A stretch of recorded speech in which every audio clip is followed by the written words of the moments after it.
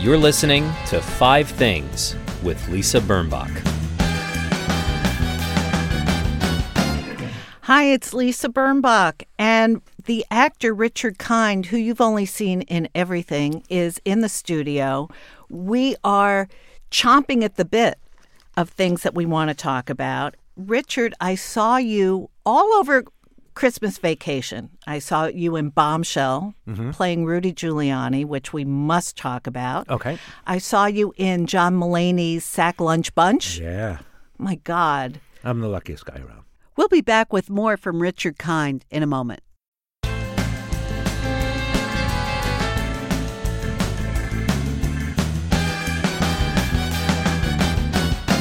I mean, you never stop working. You turn down jobs. Oh, my God. And then I saw you in the other two. Oh, I love the other two. What a wonderful series. It's wonderful. I hope that I come back to that because, you know, I did the series and then in the last episode I get fired and I have no idea whether I come back. You got to understand, I'm a dancing monkey on a string. And they tell me where to go and then I just do what I do and I hope that it intersects with what they want. But you're probably in 4 series concurrently these days. No, I'm in no series. No, wait. There's Mad About You I reboot. guessed. Okay, yes. Okay, and was I a regular in that? They did 12. I did 6 of them. Ish, regular-ish. Regular-ish, okay. Okay.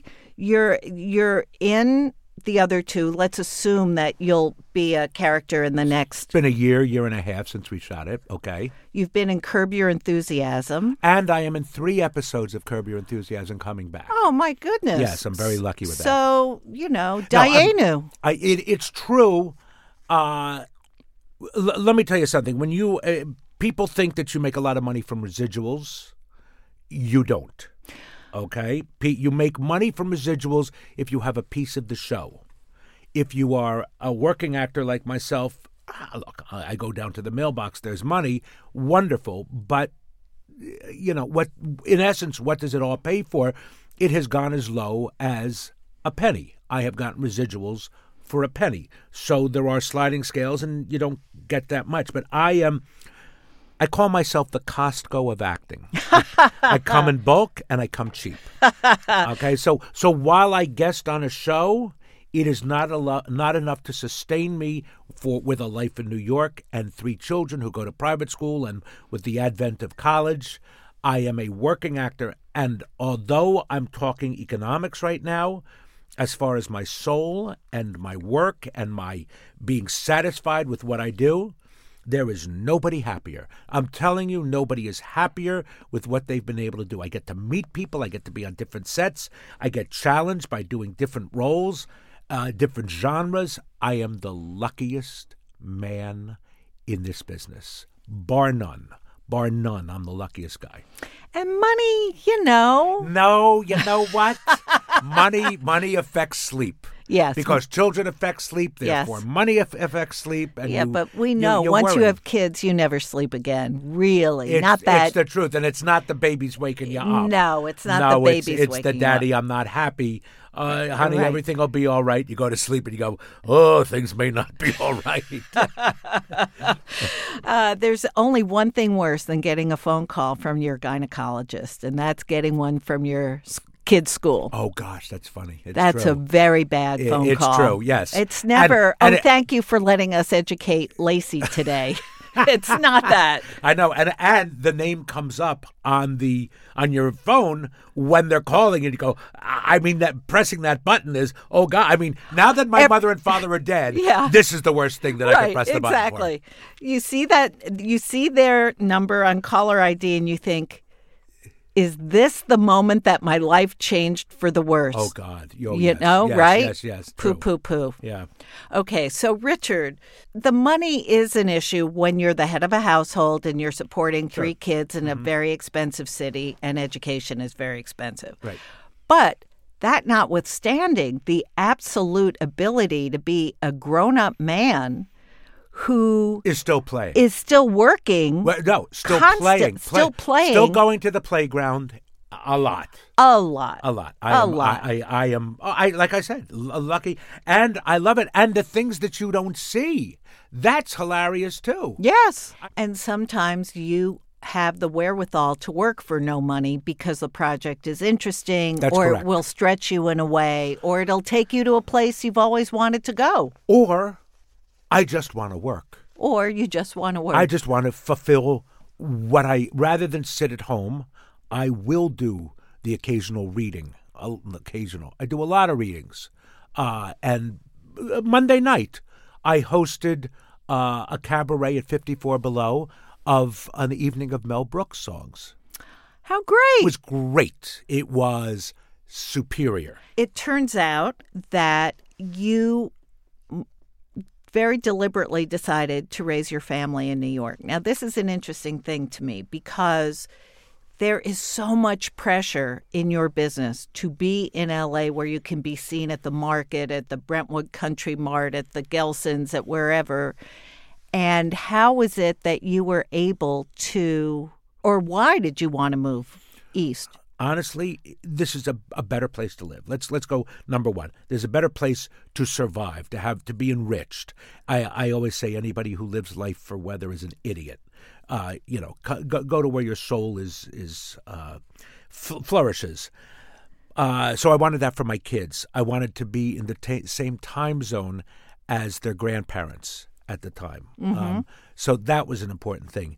One other silly thing is, and we'll get to this later because I made the list, but I became addicted to golf and addicted to the golf club that I belong to, and there's nothing you can do except stop. It's like a video game. The only way to put your phone, the only way to do it is put it down. Just don't take it with you. Right, step away. And it's too difficult. It was too difficult at the time. And if I have a day where I'm doing nothing, one way that I can take up 3, 4, 5 hours of a very boring actor's life when you're not working is go play golf.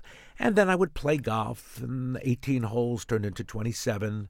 And then I came in for a glass of wine, and I have no tolerance for liquor, especially red wine. And I would start to fall asleep. And then I'd go home, I'd see my kids, and I'd be with my kids, and I would fall asleep. Not that I don't do that anyway now. But it's at the risk of I would turn down auditions because I had a golf game had planned or, got home later than I wanted to for the kids. So, and New York is better. And if you want to go play golf, you got to want to play golf because you got to get in your car and you got to drive and then you got to battle traffic back into the city when you come home. So you got to want to play golf. It's not just there in your backyard like it is in LA. And you have to plan. You can't just plan, right. You can't just go. Right, exactly.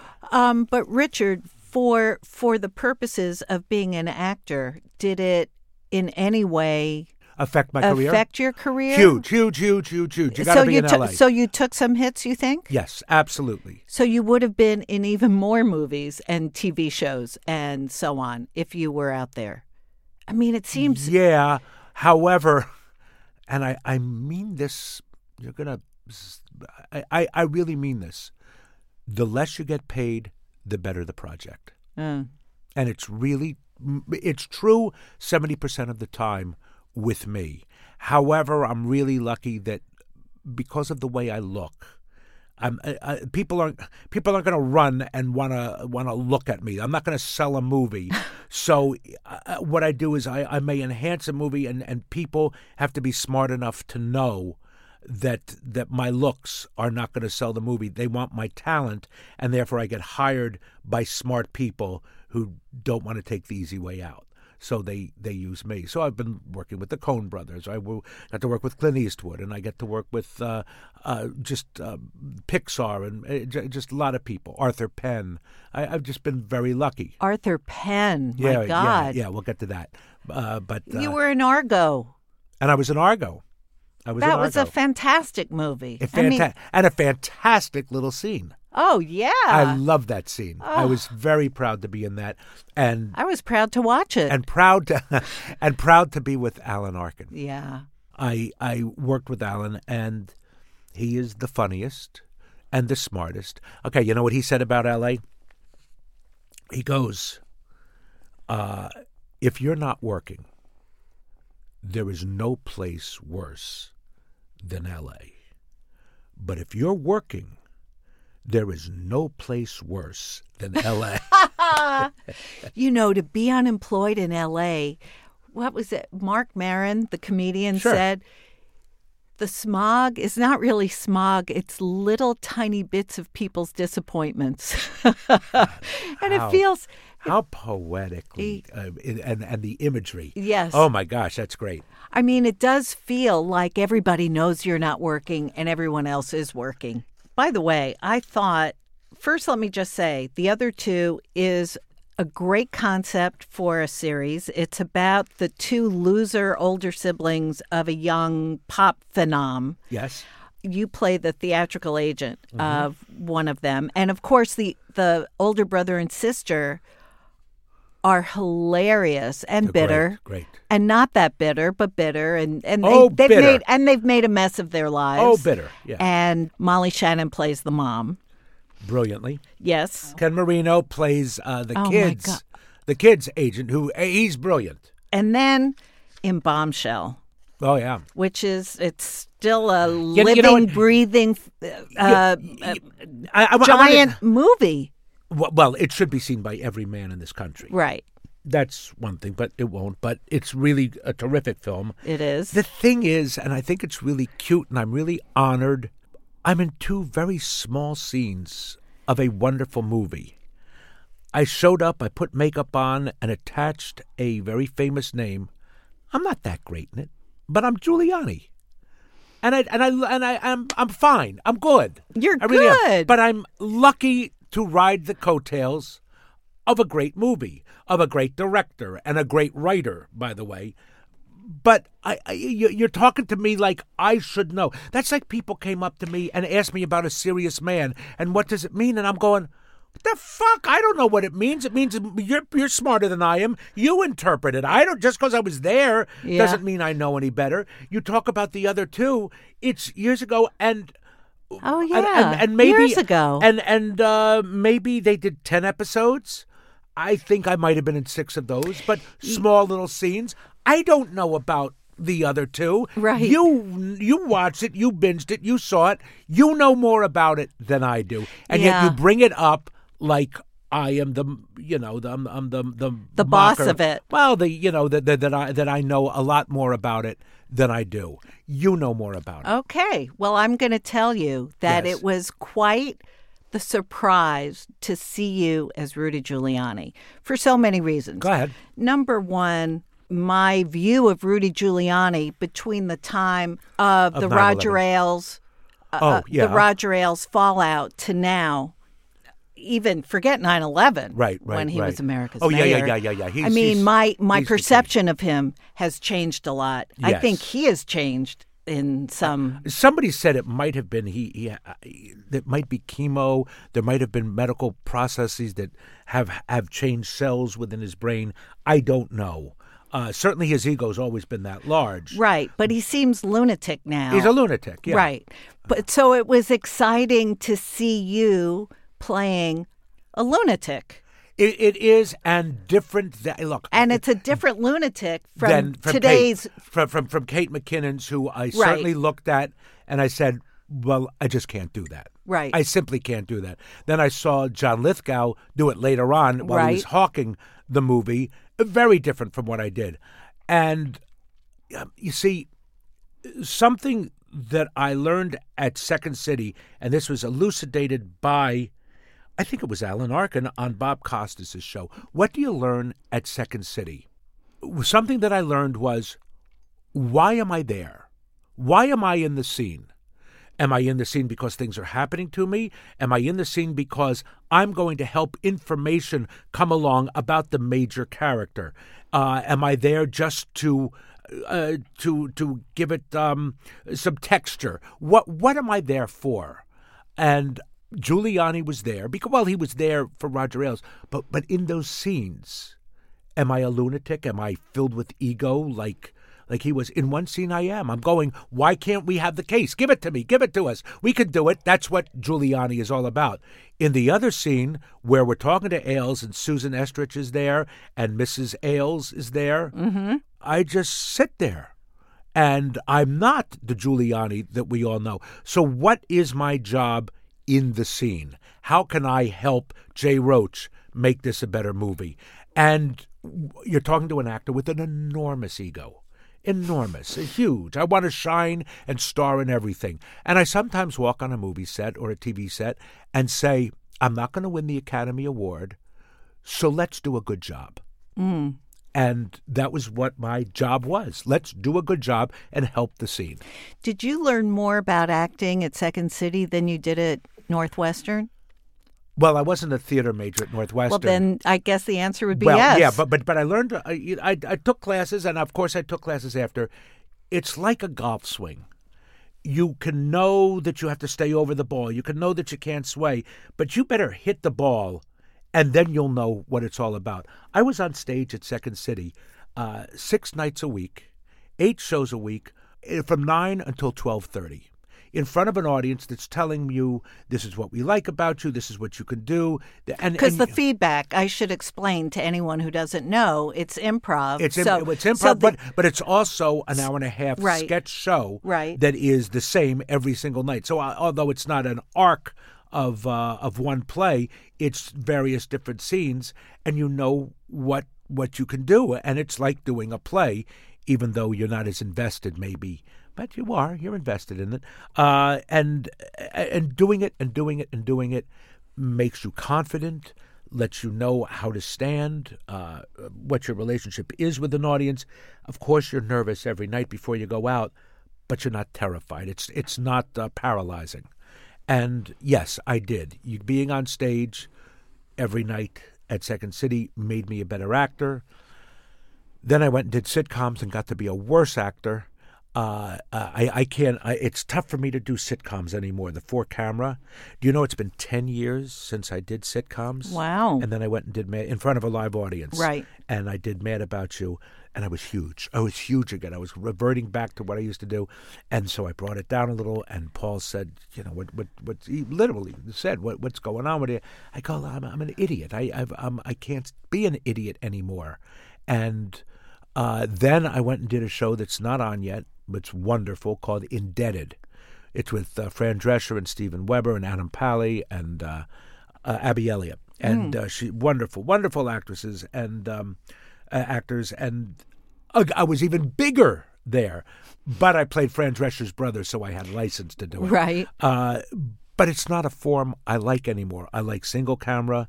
I like talking. Even though we're talking here and we're intimate because we're so close to each other, I'm still a loud person. That's bad for camera. Well, one thing, I wrote a pilot that was produced once, and I understand now so much better that when you're being directed in a scene in front of 4 cameras, the direction has so much more to do with camera angle than the acting in many cases. Right, it depends on the director. I will be honest with you. Yes? Directing a sitcom for camera is all about angles. It is hiring the right actor, and there's a couple of things. Number one, a director is more of a traffic cop. Mm-hmm. He is more of a liaison between the actor and the writer-producer who has all the power. The third thing is, especially as you get into series, what if you say something to an actor that is the right thing to say, may help shape them, but the actor isn't well-versed enough in what a director does and may be insulted by such direction and go, well, who the fuck are you to tell me what to do? That director's out of a job. Because the actor goes to the producer guy. Right. I can't work with him. I can't work with him. So they walk softly. It's eggshells, sort of. Right. And so when you say you were too big, or sitcom sort of eggs you to play for the audience, get a big laugh, Absolutely. It's what they're there for. Right. But.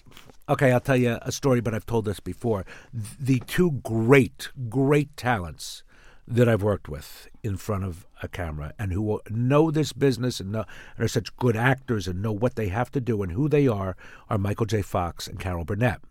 I did series with both of them. Mm-hmm.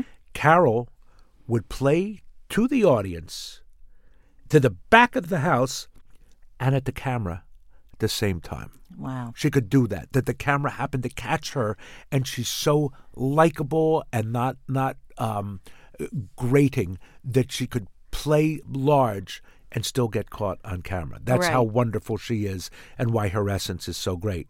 Michael J. Fox only plays to the camera, but he needs the audience to give him his rhythm, to propel him, to know how to rev it up or to bring it down. So he manipulates the audience, but he doesn't play with it. The audience gives him stuff, but he plays small right to the camera. I'll tell you, Spin City, how many years did you... We did 4 with Michael, 2 with Charlie. So he was so exceptional in the fact that everything he did was appealing, even when he was supposed to not be appealing. He's crazy. He's crazy. And you know who he was, by the way? He was Phil Silvers in Sergeant Bilko. Oh. In my opinion. Oh, interesting. However, he's so handsome and so not Jewish and not Borscht Belt. Right. That he was, that you loved him. And he's small. Yeah. He's small. You want to cuddle him. It's magnificent. But you listen to his rhythms. He's Jew.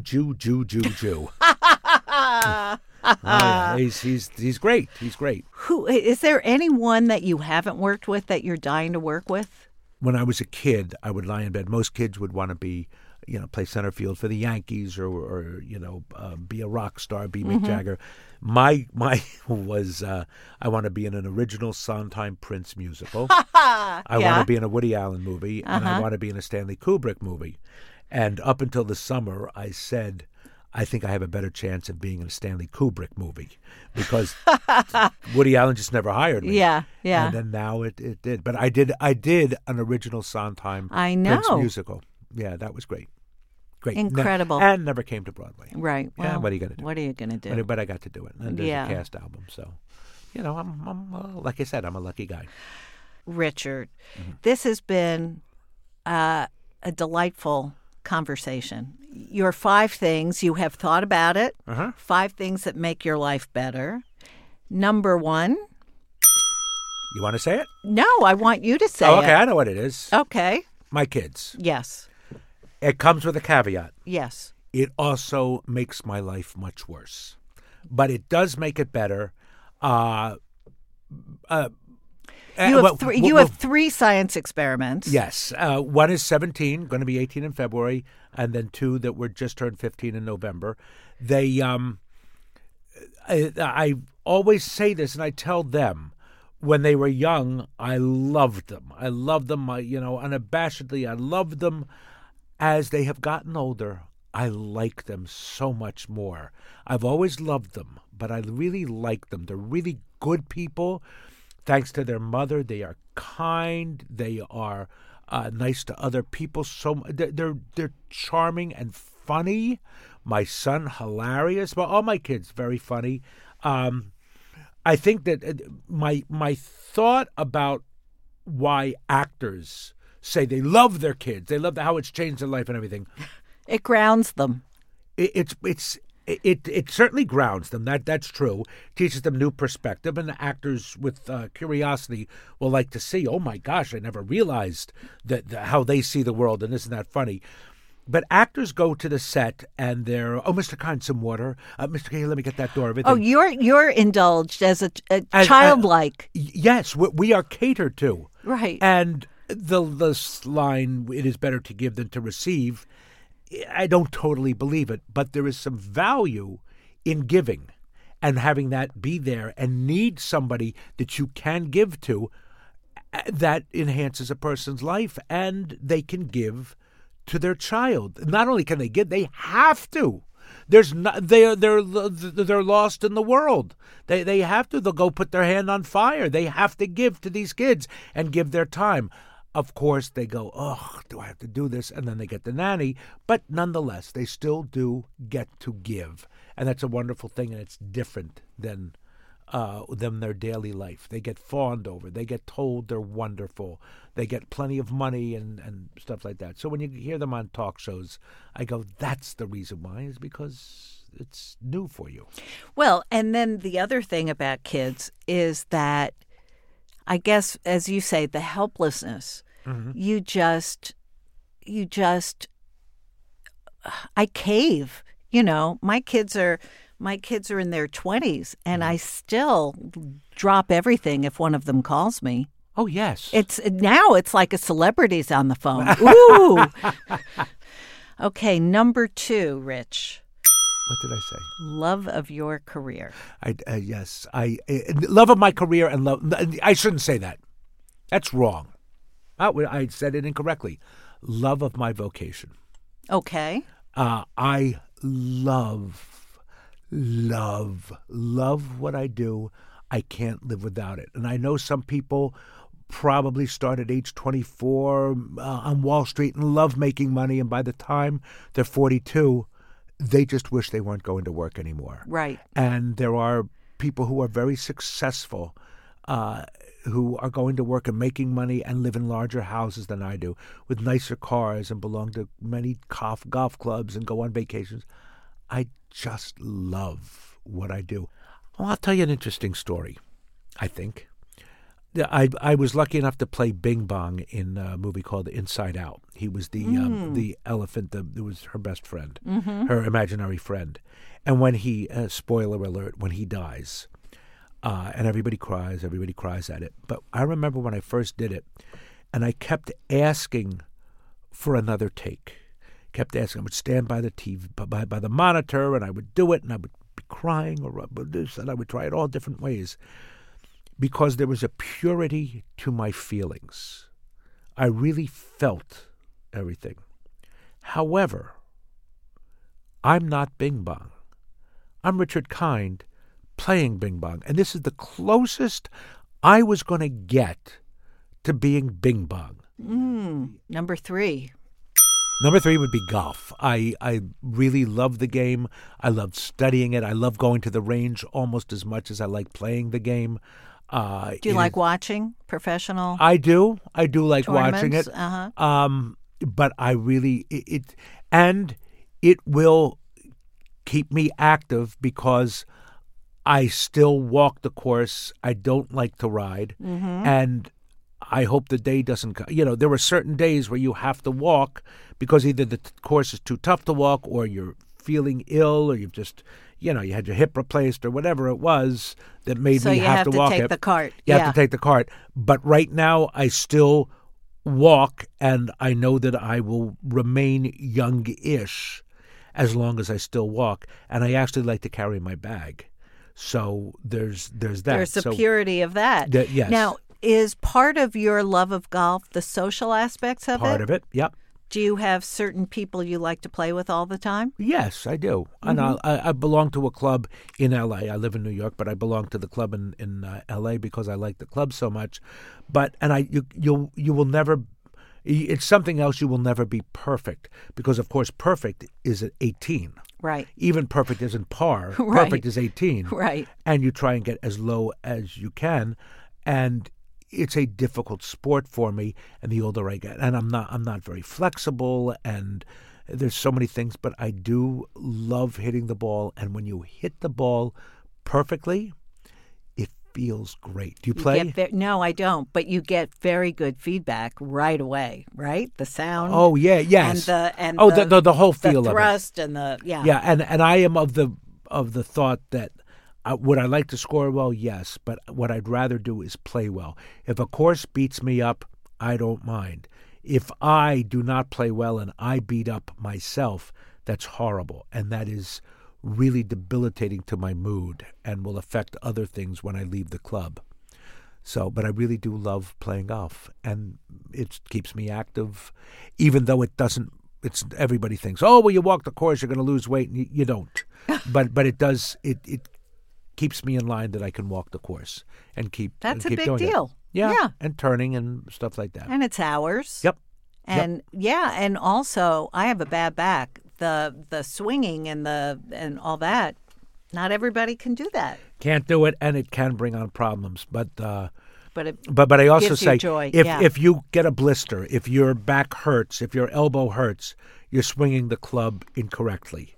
So then you should change so that you do swing better. Okay. Okay, that's very clear, and I like it because no one else has talked about a sport. They talk about their coffee and they talk about their dog. Not that there's anything wrong with that. Number 4, you said, were your friends. Totally. Absolutely. My friends really make my life. I'm really lucky. There are some people who have a group of friends that they all are so close to. I actually have 3 groups of friends that I am close to. One are a group of guys who I play poker with, and they're wonderful, wonderful people. I'm not going to mention their names because a lot of them are famous. I have another group that I dare not talk about him because I get asked about him all the time. But I'm not going there. Yes, don't go there. But it has been written about, and the center, the maypole of this particular group is George Clooney, and he is one of the great people of the world, truly one of the greatest, and he keeps us together because he needs us, and we need each other. And then you have a third group. The third group, this is a wild one, and I will talk about this. I have a friend who raised in Chicago, and I started playing golf with him when I was in my 20s. It was 3 guys who went to high school together in Chicago, actually in Skokie or in Evanston, and their group of friends remained friends. But you're a guy who values your guy friends. And I do. But it's not always easy for men to hold on to them because their wives or girlfriends make the dinner plans and make the social plans. And it's usually based on, couples and not. It is, but much to my wife's dismay, I am so close with my friends sometimes that I choose my friends, over other things. Or we'll go out with friends and stuff like that. Now, I'm not with my wife any longer, but I cherish those friends because I can talk to them and they can talk to me. They, you know what? Honestly, they keep me grounded. I do get that. I do. Number 5. I have a modicum of fame and a drive for ambition, a drive of ambition, I don't know what the word is, to keep working. And my fame gets me better roles, gets me work, and I'm ambitious, and I get offered things a lot. And that makes me really happy. That makes my life so much easier. I will tell you this, I love going in and auditioning. You do? I love it. And I'll tell you why. Is because I get to care about something. I get to get nervous. I get challenged, even if I know I'm not right for the part. And believe me, I have gone in on roles that I am not right for and auditioned and sometimes get it and will turn it down because I'm not right for it. Interesting. But I love auditioning because you get to be a repertory company. Look what I get challenged with. And an artist can sit alone and paint. A writer is an artist who sits alone and creates. But an actor can't do it in front of a mirror. You think you can, you go do, you cannot. You can't do it. You have to have an audience. And I don't care if that audience is an intern who turns on a video camera and tapes you. It's an audience. It's an audience. You need it's somebody feedback. else. Yeah. You just need somebody else to entertain. And I love to entertain. I really do. I love to entertain. And entertain doesn't always mean make somebody happy, as in Uncut Gems.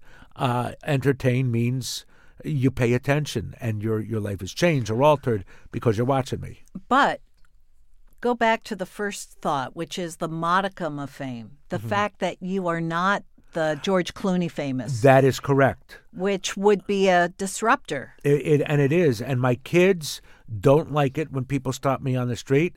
But even more, if I'm rude to that person, they are incensed. They get angry. It's disgusted. How dare they interrupt you, and how dare you not be nice back? Right. I mean, my daughter goes, what if that was Justin Timberlake and I went up to Justin Timberlake and he brushed me aside? How would I like that? I wouldn't like that. So I mean, they get incensed if I'm not nice to somebody. They are angrier if I'm not nice than they are about being disrupted. They now just live with it. But it doesn't happen that much, and it doesn't. Here's what I say about somebody like Brad Pitt or George is they're so famous that if you go up and you touch them or you talk to them, they'll rub off. With me, no, I don't need to touch you. You just stay at arm's length. Don't rub off. But they want to tell you that they've seen you, or I like your work is always nice. I hate what have you been on? Yeah. I can't stand How that. do I know you? How do I know you? Do you owe me money? Did we go to high school? Am I related? Right. You want to hear the funniest one? Yeah. I'm walking down the street and I remember I was with Brian Darcy James and some guy comes up and he goes, Oh, you're oh God. Didn't you used to run the porn stand on 34th Street? Oh, how funny. Isn't that hilarious? That is great. I know. That is great. Now, do people know your name enough so that when you want to make a reservation somewhere? Okay, if you want to know what fame can bring, and sometimes I wish I were more famous, the 3 times that I wish I were more famous is when I want to be bumped up to business class. Yes. When I want a reservation or get through the door or something like that. Right. And when I want a better part, when the part went to somebody who's more famous than I am. I got, damn it, why I could have done this. This is good for me. Yeah. I wish I were more famous. So there's that. Otherwise, you know what I say is you walk into a bank and the president of the bank comes up. Oh my God, I love you. I love you. Well, that guy has something in his safe that I really want. Mm-hmm. And I'm not going to get it. But I am going to get a free pen. Fame buys you a free pen. Well, Richard Kind, this is your life. Thank you for being on the show. It was fantastic. I'm glad. Okay, here are my 5 things. Number 1, happy returns.